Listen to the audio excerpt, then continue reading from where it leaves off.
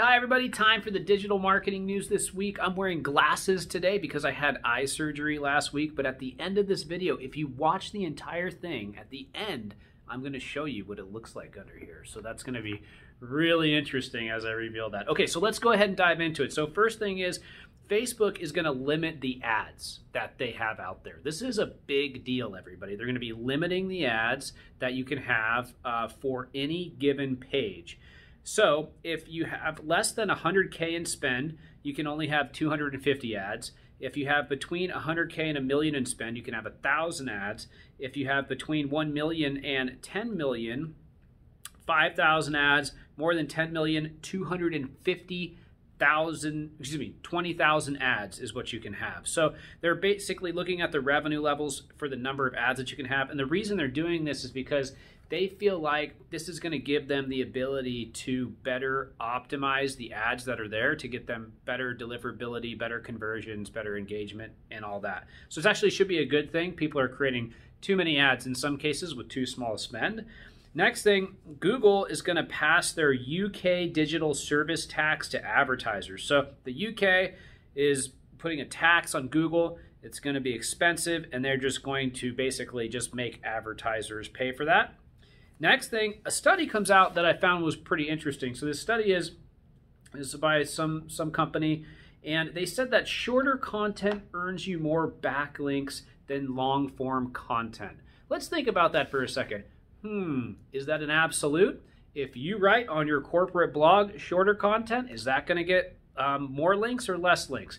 What about a news site, right? What about, here's the thing, my issue with this study, okay? I like that they did the study. I love studies, but you cannot generalize that shorter content gets more links than longer content.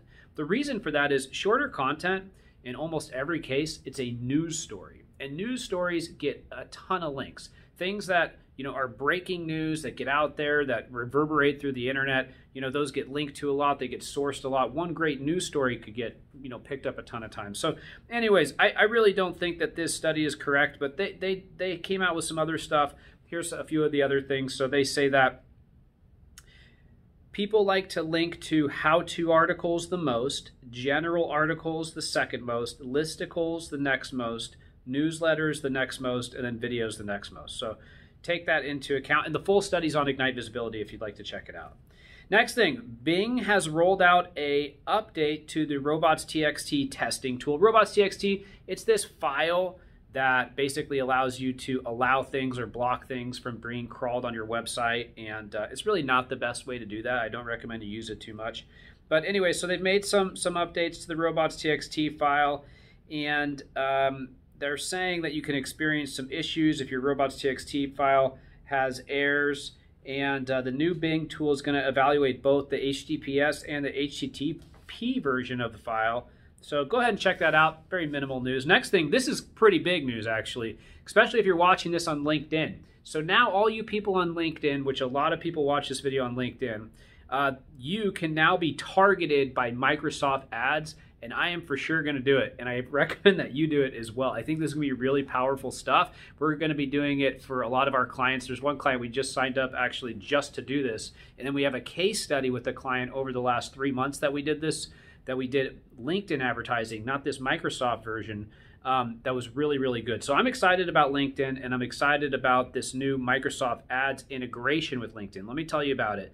So now you can target LinkedIn users, and Microsoft rolled out the LinkedIn targeting feature back in 2018, but that was a beta release and only available to US users. Now marketers located in the US, Canada, UK, Germany, France, and Australia can target LinkedIn users by job function, company, and industry. You can also specify bid modifiers by job description or industry. Additionally, Microsoft now allows you to use in-market audiences when running ads in France and Germany. The platform currently supports more than 100 audiences in France and more than 200 in Germany. And then finally, Microsoft also brought dynamic remarketing for shopping out of beta. So there's a new thing also. Next thing, Google comes out and they say that they're unlikely to make the core web vitals a primary ranking factor, like one of those really, really important things. So we're talking a lot about core web vitals. I did a ton of work on the Ignite Visibility website, and then another website, John Lincoln Marketing, and a couple client ones to get the site really fast. We're able to get page speed almost to 100 out of 100. So I'm really excited about bringing those learnings to more people. But these people are very focused on Core Web Vitals right now. It is going to be this big thing that happens in early next year. You should get ready, but it's not going to be a primary ranking factor. Next thing, Google Ads triples conversion categories. So this past week, Google Ads expanded the number of conversion categories from 6 to 19. Some of the categories include add to cart, book an appointment, submit a lead form. I really like these kind of more micro conversions and different types of conversions that they're coming out with. I find it to be really important for refining your advertising based off of these type of conversion-based data and using that to further refine the ads. So that's really good stuff. Additionally, Google will recommend new categories for some of your existing conversion actions. It's up to you to decide if you want to use those. And October 15th, Google will automatically apply the suggestions if you don't reject them. So keep an eye out for that. Next thing, TikTok is the most downloaded non-gaming app in August, okay? And so TikTok was downloaded more than 63 million times in August, and that makes it the most installed non-gaming app for that month. And Indonesia and Brazil were two countries that saw the highest percentage of downloads, and it's still unclear where TikTok stands in the US. Trump, he's threatening all this stuff. People are trying to buy it. There's a bidding war. But can they, the big thing is, can they buy the actual algorithm? Because they can't really do that because they're just trying to buy US rights. So it sounds very, very complicated. All right, so, all right, I told you, I'm going to show you what it looks like under here. If you're squeamish, be ready, okay? If you're squeamish, here we go.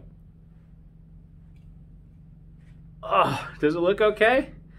Yeah, the doctor said that, he said, aren't you going to, I was just making a joke. It looks fine. It's no big deal. I'll show you when it heals a little bit more.